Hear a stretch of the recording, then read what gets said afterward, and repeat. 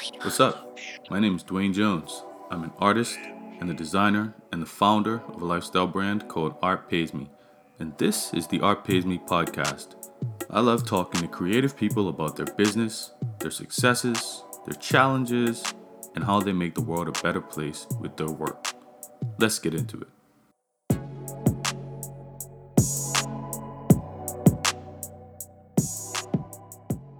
Welcome to Art Pays Me. Today we have Cadence Weapon. So, what is it that you actually do? I'm a musician, but I'm also a writer. I was a poet laureate of Edmonton. I'm a DJ, producer, but everything I do usually is around rhyming, words, music. Gotcha.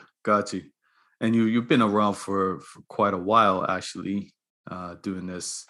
So, and you're currently based in Toronto? Yes. Yeah, and you grew up in Edmonton. Yeah, I'm originally from Edmonton. So, and I understand you spent some time in Montreal as well, but what made you make those moves from Edmonton to Montreal or Toronto? Yeah, so I moved from Edmonton in 2019. Oh, sorry, 2009. And I lived in Montreal for 6 years. I moved from Edmonton to Montreal specifically because, I had some artist friends from Edmonton who had moved there ahead of me, and I saw, their artistic community, and it looked really cool. And it looked like they had a certain level of freedom to be creative, that I wasn't really, feeling at the time in Edmonton. And I just, kind of wanted to see if I could hang with some like the best artists in the country, So, and I saw a lot of the stuff that was coming out at that time, where there was like, the Arcade Fire type stuff. Like I just kind of wanted to be around just like a larger amount of artists. And that's what ended up happening when I lived in Montreal. It was like an artist colony. Like everyone I knew was a different artist of a different, different capability, different skills. Mm-hmm. That kind of comes out in your music. Like you're definitely in the hip hop like realm, but I feel very like it's very eclectic when I listen to your music. Yeah, I always felt that way when I first started. Like, my original idea for music was like, why doesn't anybody rap over Aphex Twin? Like why wouldn't anybody rap over like video game music? For me, it was just like, let me be the person to create the music that I picture. And I'm like, why doesn't this exist? Right. But then when I moved to Montreal, it became this thing where, it really opened me up to different possibilities where, just my friendship group, we would just be jamming together where it's like I'm in a loft, like jamming with like a noise band or something, or I'm jamming with like some people who are making experimental electronic music, and just trying to rap over it. And then I'm making electronic stuff that, I never released. I did all this creative exploration that no one ever even heard, but it really informed the music that I make today. Interesting. So this is something that I try to remind myself to do actually more of. Do you find that you start making, say, just stuff just for the creativity of it, and then saying, okay, so this is what my commercial release is going to be, but I'm keeping this other stuff in the tuck for ideas? I mean, I think maybe that's what I used to do back in the day, but like nowadays, I just make songs and I don't really have any specific goal for them when I make them. Like I'm just recording kind of consistently. And then I notice that there's certain groups of songs that are thematically similar, or like, I feel like I'm tapping into a larger vibe. And then I'm like, okay, maybe it's album time, when I notice that happening. Right, right. That's actually interesting too, because when I start thinking about like visual collections of things that I make, sometimes I put too much pressure on myself to like, okay, everything I design for the next little bit's got to be in the same vein. But maybe it's like just make stuff and then see what happens, and it'll kind of create its own vibe in its own time. Yeah, for sure. Like, I mean, I used to be a lot more rigid about it. Like when I made my first album, Breaking Kayfabe, I started with the song titles, right? I started with the song titles, and then I would write lyrics, and I had no music yet. I had not made a beat yet. And then I would make the beats based around the feeling of these themes. And I was like, I didn't make any extra songs for that album. Like it was just like those 12 songs or what it is or whatever, you know? But I changed my approach in the last like maybe 6 or 7 years. Right, right. No, I'm actually I'm gonna take that lesson. I'm gonna take that and zip that up and use it for myself. So how did you figure out that this is what you actually wanted to do for your life? Well, I feel like it was kind of my fate always. You know, like it wasn't really, I never decided one day. Like I was just always creative, huge music nerd, just like always searching, you know, for different, like the most weirdest music I could find. And just, that was just my fun. You know, that's like what I always did with for fun was I just go online and I'd just be like, you know, downloading different albums or like, you know, on YouTube or whatever. Like just, I was always searching. And I think I got that a little bit from my dad. My dad was a radio DJ in Edmonton Mm, on CGSR. And so I kind of grew up just with this archival mind state, you know, it's just like records were just always in my house. He's always playing hip hop. And I just became like kind of obsessive about rap. Like I listened to every album that had come out at to date when I was like a teenager, you know, like I just was I became like a rap encyclopedia and I would read the source and like double XL and it was just like rap was really all I cared about, you know. And you know it just became like I was just rapping in school and then suddenly like I was like found my friend who could record and like you record me and I just like be rapping in people's basements and apartments and stuff. I'd rap with my uncle's funk band, you know, like when I was a teenager, like he brought me, I was like 13 and I was just like holding like an index card with like the first line for each verse that I had. So I could remember the whole verse, you know, like, mm, you know, it was just, it was all I ever wanted to do was I just wanted to make music. right, right. So actually, I wanted to congratulate you on the Polaris Prize that you just recently won. So I guess it's like what third time being nominated or something. Yeah, it was my third time on the short list and my fifth time being nominated because I've been on the long list for all my Ah, records. But jeez, yeah, jeez, jeez. So how did that feel to get that validation?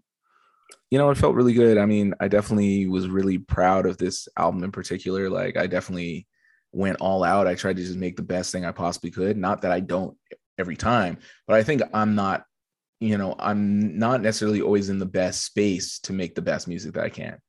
And I Mm, think in this particular instance, when it was a pandemic and it was just kind of like, I'm isolated, I'm not touring, I don't have other obligations, you know, I was just so in the zone for this record. And I felt like I was able to translate the ideas and parse everything that I was absorbing in a way that maybe I didn't have the ability to when I was younger. You know, I feel like it's really a refined version of like my older records.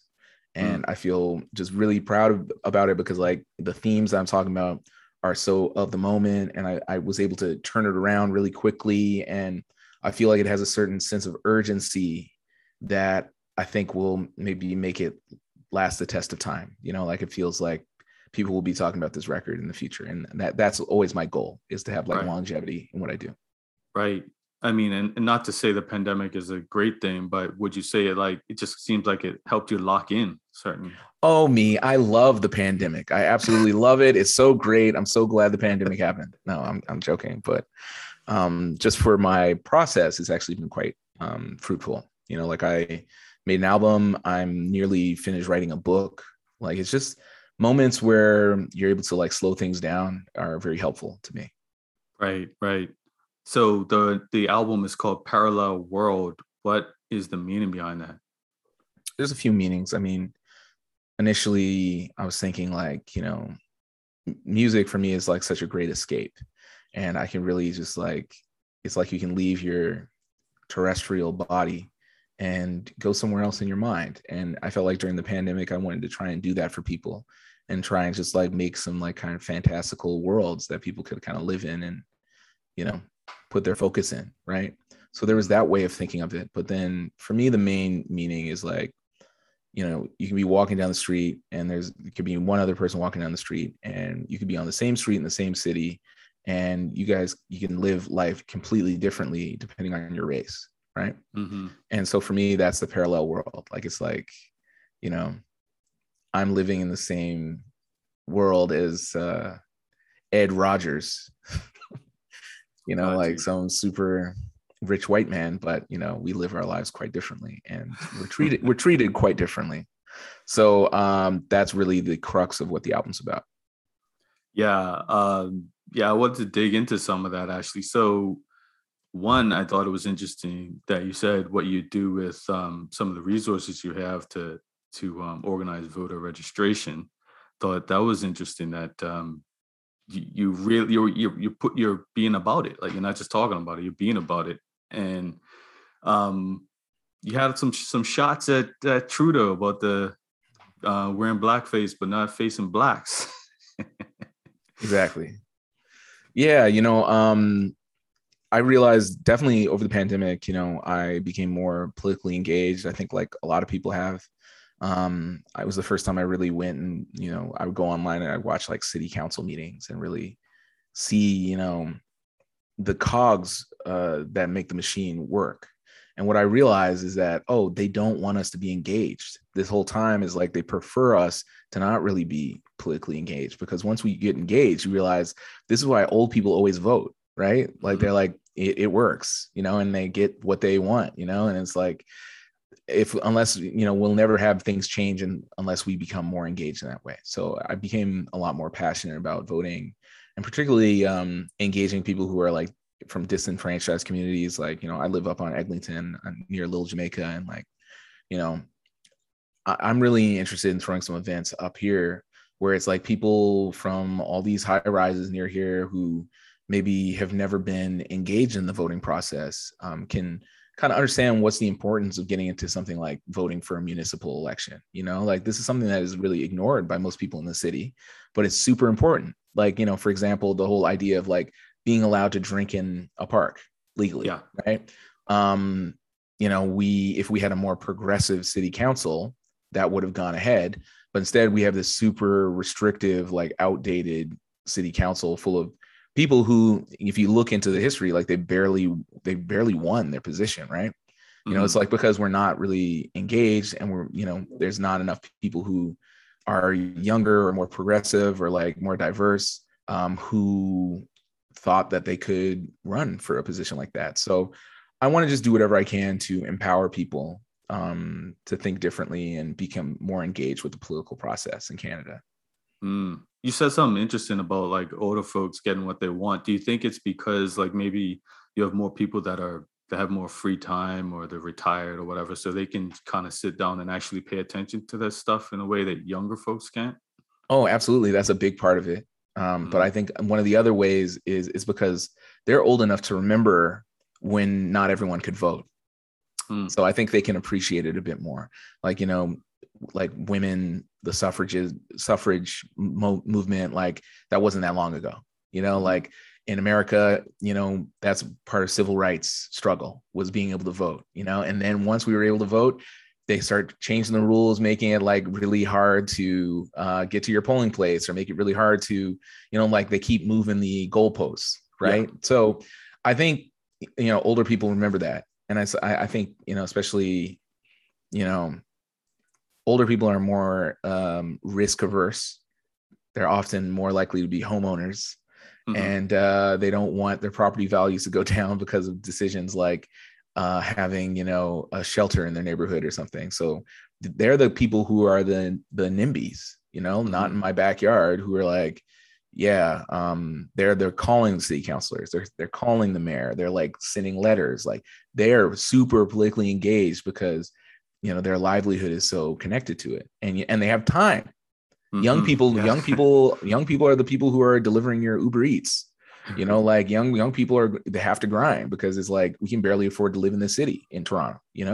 So I think that was one of the interesting side effects of the pandemic, is that you see, especially like musicians and artists who, weren't able to tour, and were able to like shift their attention to, political and social ideas. I think hopefully we see some really interesting results from that in the municipal and provincial elections coming up.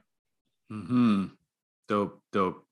So I want to dig into one song, particularly from the album that it's kind of more like an intro, I guess. Africville's Revenge. That's talking about my region. I'm out in Nova Scotia. So, what was the impetus for including that? Are you have Nova Scotian connections? I don't know, but the reason why I got into that was I was writing an article for this publication, Hazlitt, about Little Jamaica here in Toronto.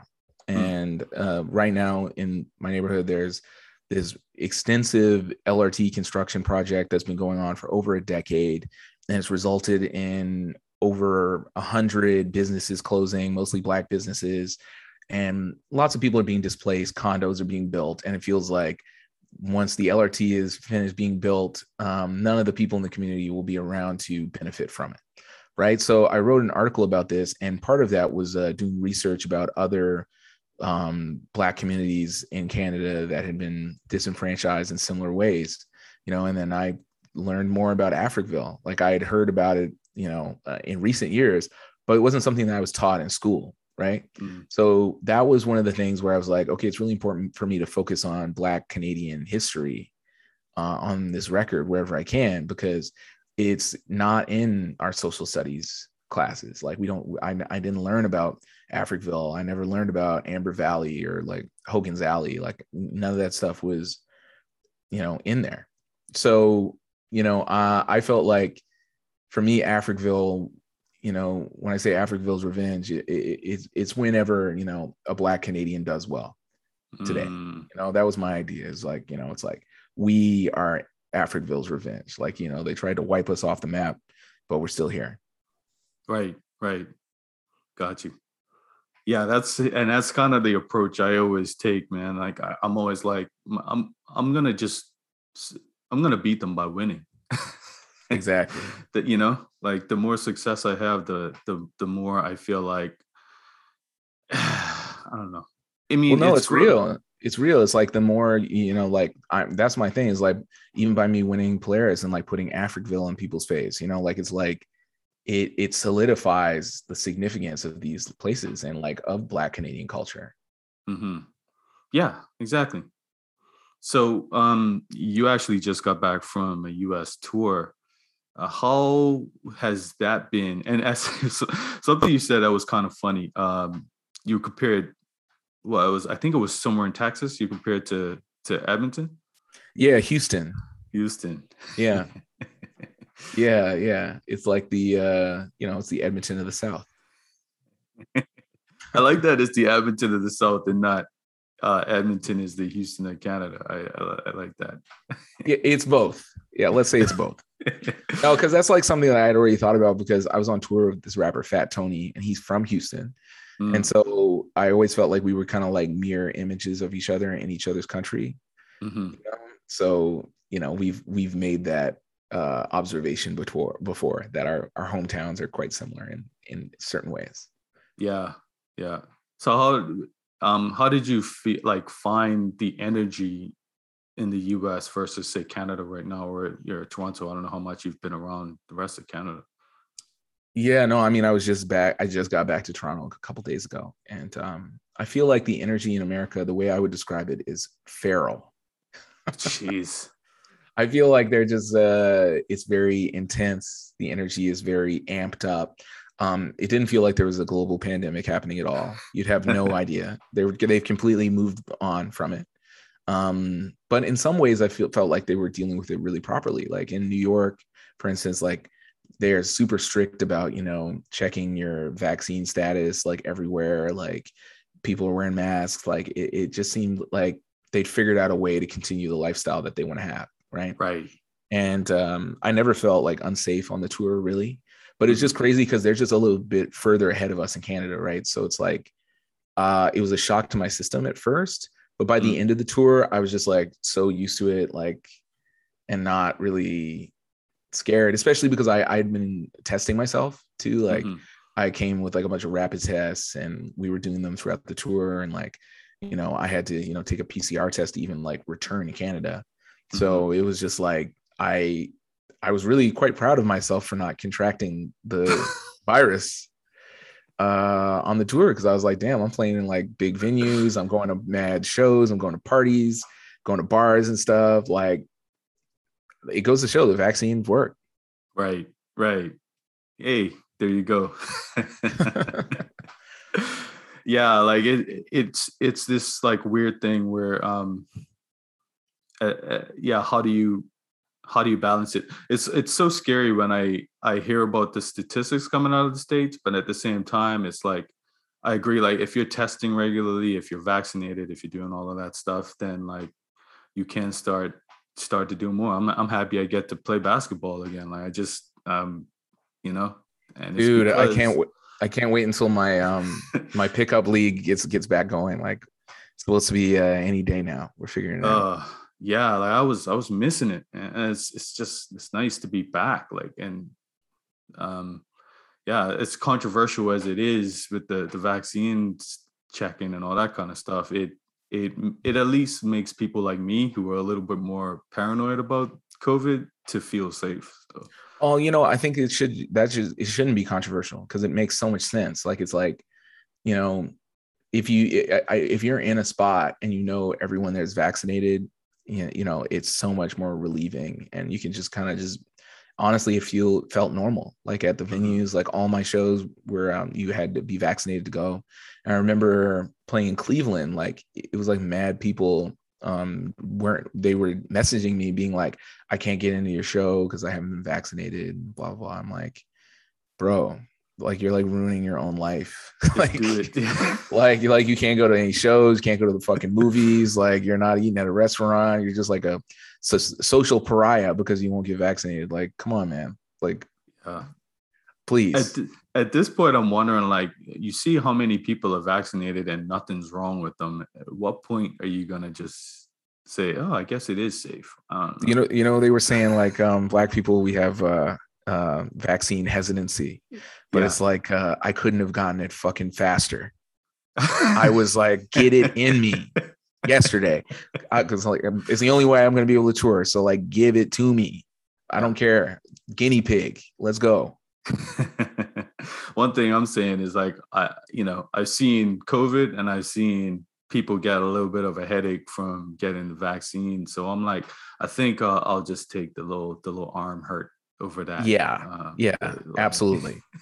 No, it's like crazy. Like so many Americans I talked to, they were just like, yeah, my friend died from COVID. Like just very, normal, like very casually. Like I was yeah, just like, this seems bad.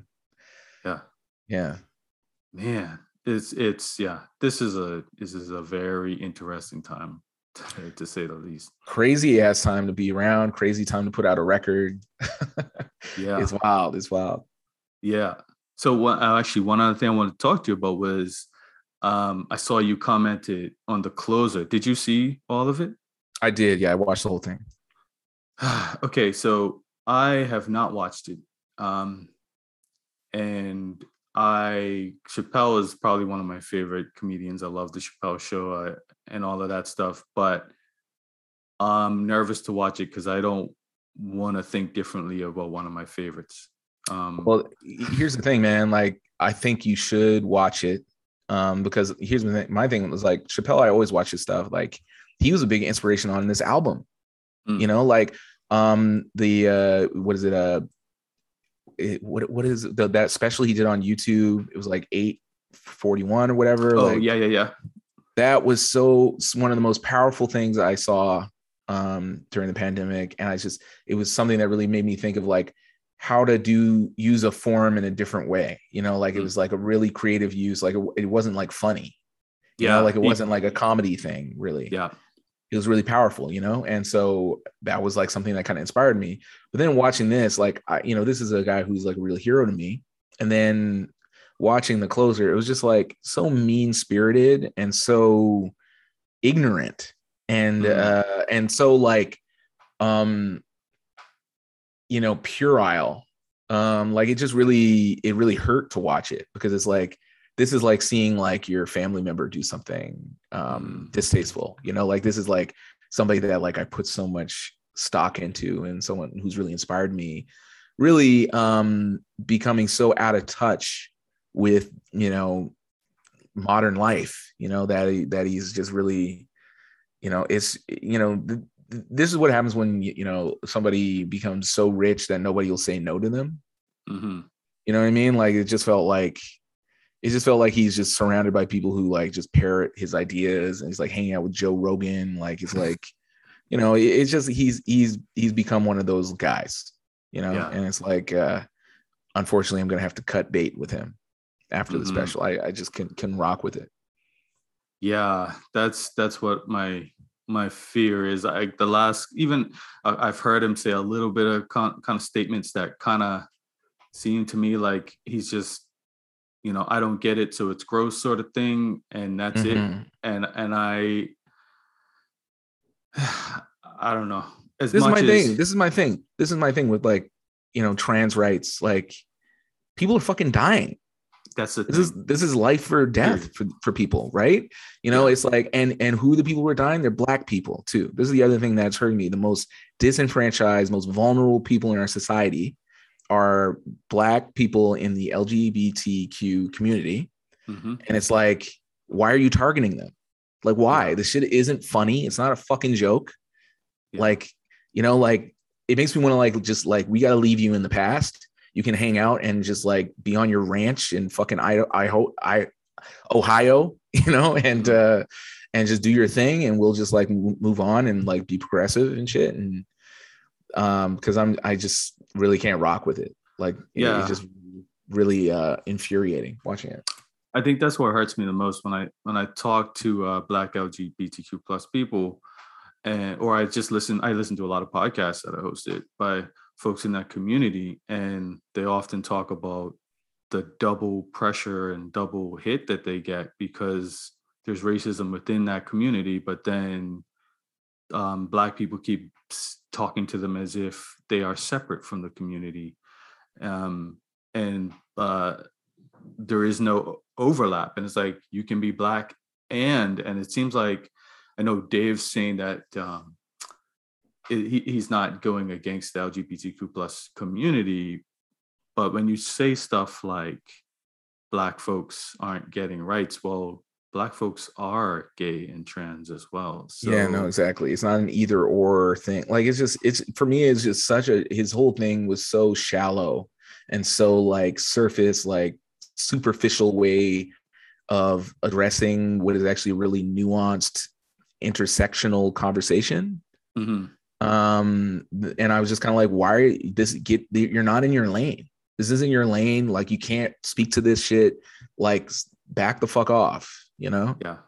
And it's okay to do that. Yeah. I'm not sure what, and I guess it's like, why is he trying to die on this hill? It's very, very odd. And that's why I just, maybe I just gotta, just watch it so I can you gotta watch it, but I'll tell you what, you won't laugh once. The shit is not funny. And it's like, he's trying to be funny this time. And it's like, it's just a really, it was hard to get through. Okay. Yeah. Gotcha. It's like the opposite of a recommendation, but I'm still telling you to watch it. Well, no, I think it's important because I'm the type of person, I don't want to go on record and say, Chappelle is this and he's that without actually, seeing it for myself so I can truthfully formulate an opinion. But exactly. That was me too. Like, I was just like, I'm not gonna, form an opinion without actually watching it. Right. And it's like, but then it's like so many of the trolls who are like kind of defending him online are like, well, did you watch it to the end? and I'm like, I actually did. And that doesn't like help. Like, if you like, even like looking in the credits, like there's like photos of him with DaBaby and stuff. I'm like, you're such a loser.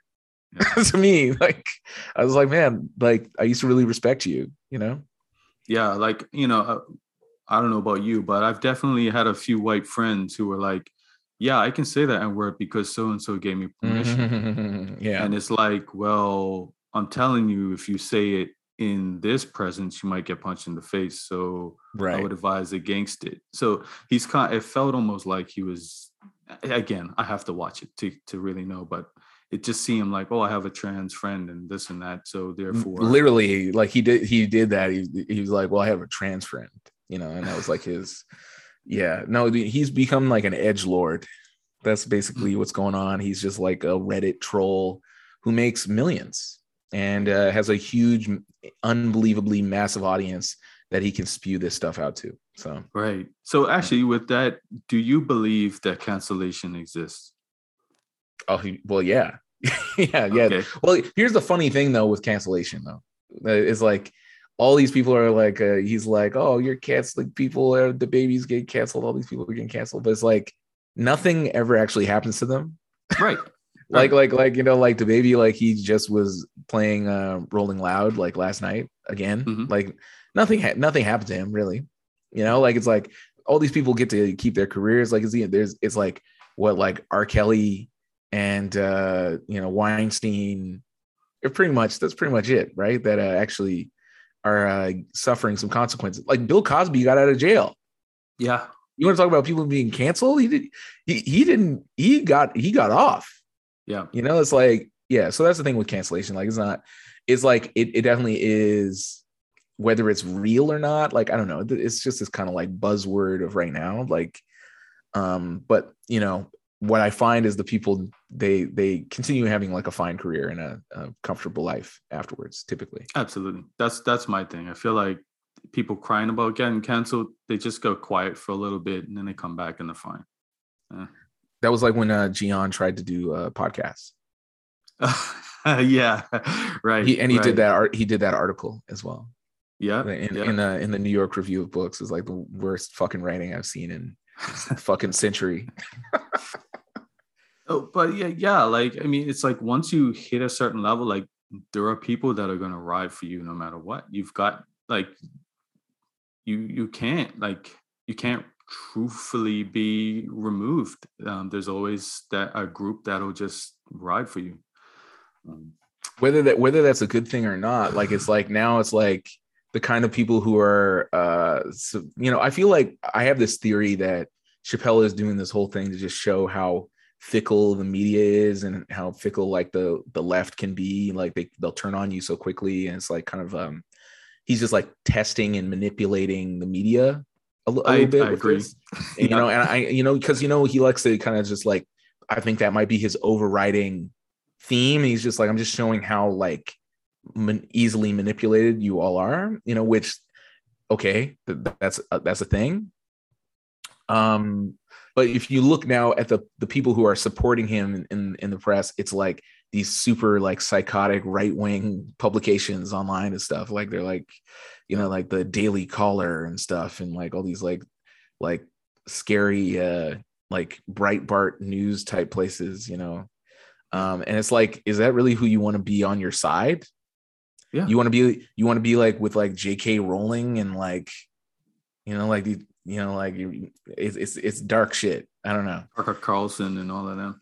Yeah, I guess you get to a point where you're like so rich that you can just do little experiments with your credibility, and it's like, entertain you or something. I don't know. Yeah, I wonder if he's doing that too, like a live social experiment.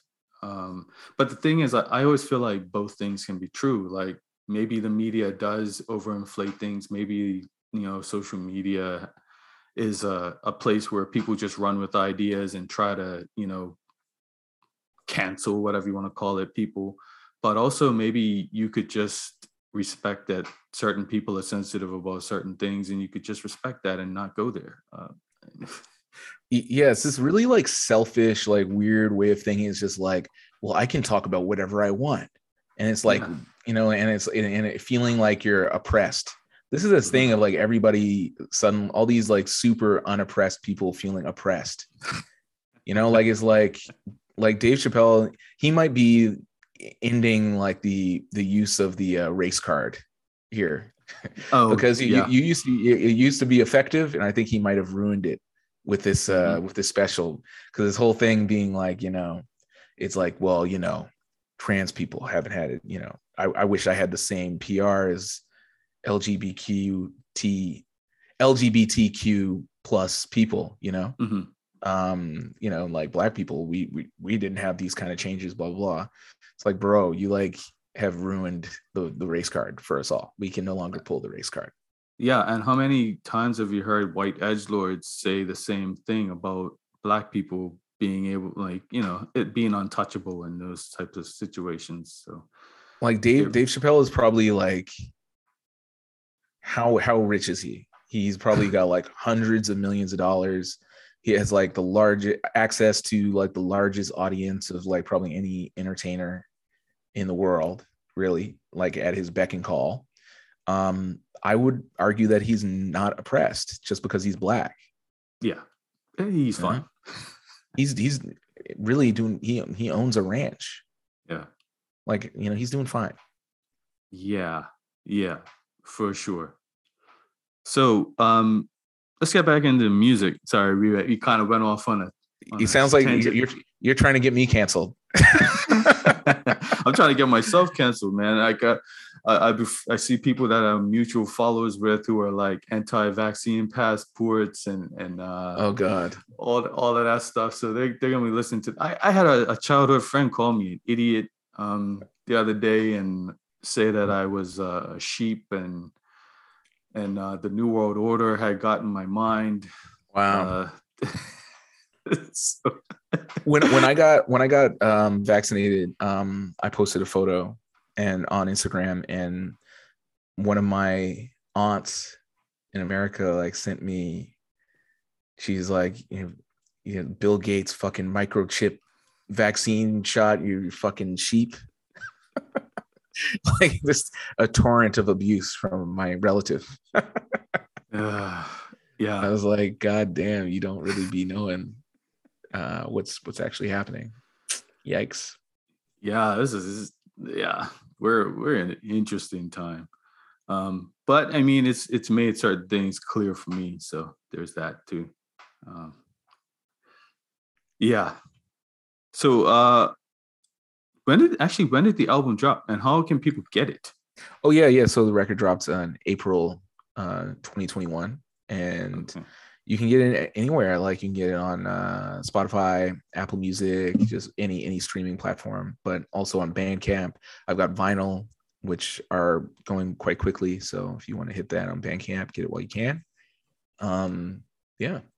Cool. And what would you say your favorite song on the album is actually?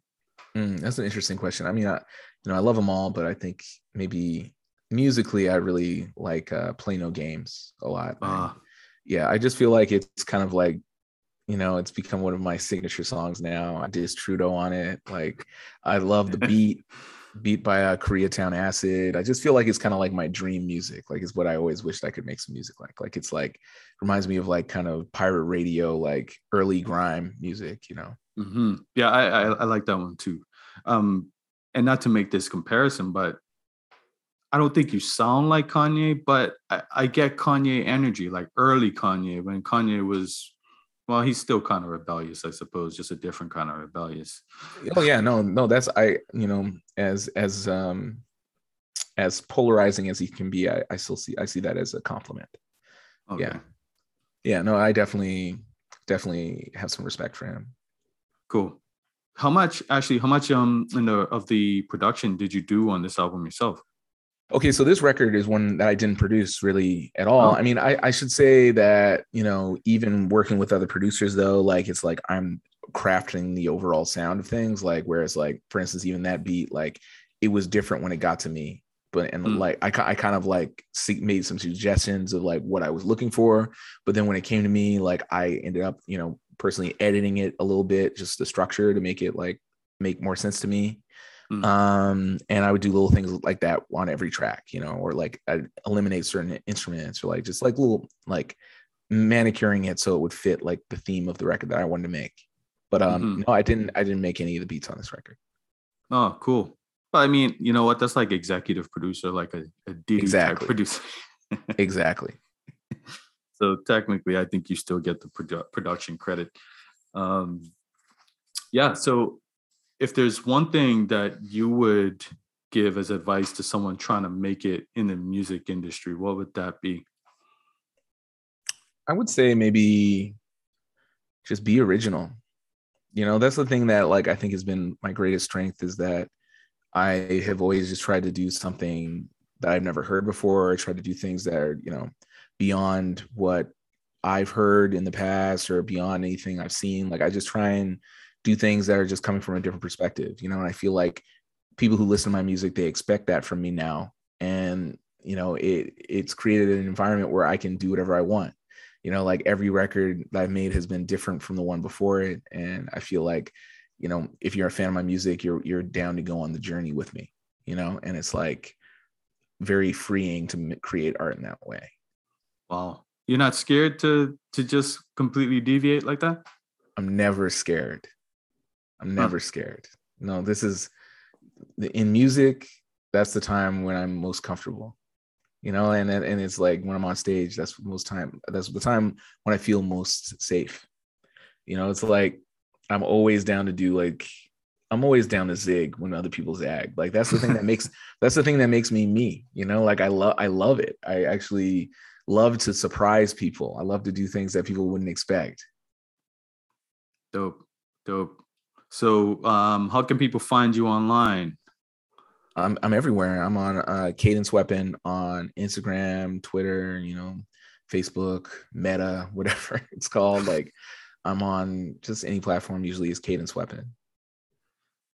All right, Cadence. Wait. But you gotta check out my newsletter, which is on Substack. It's cadenceweapon.substack.com, where I, you know, write essays and talk different stuff. Oh, so it's like an old school blog type thing? Yeah, a little bit. Yeah, it is like a kind of a throwback to the blog era. Yeah. Ah, okay. All right. I didn't know about that. So I'll link to all of that stuff in the show notes. Cool. Right.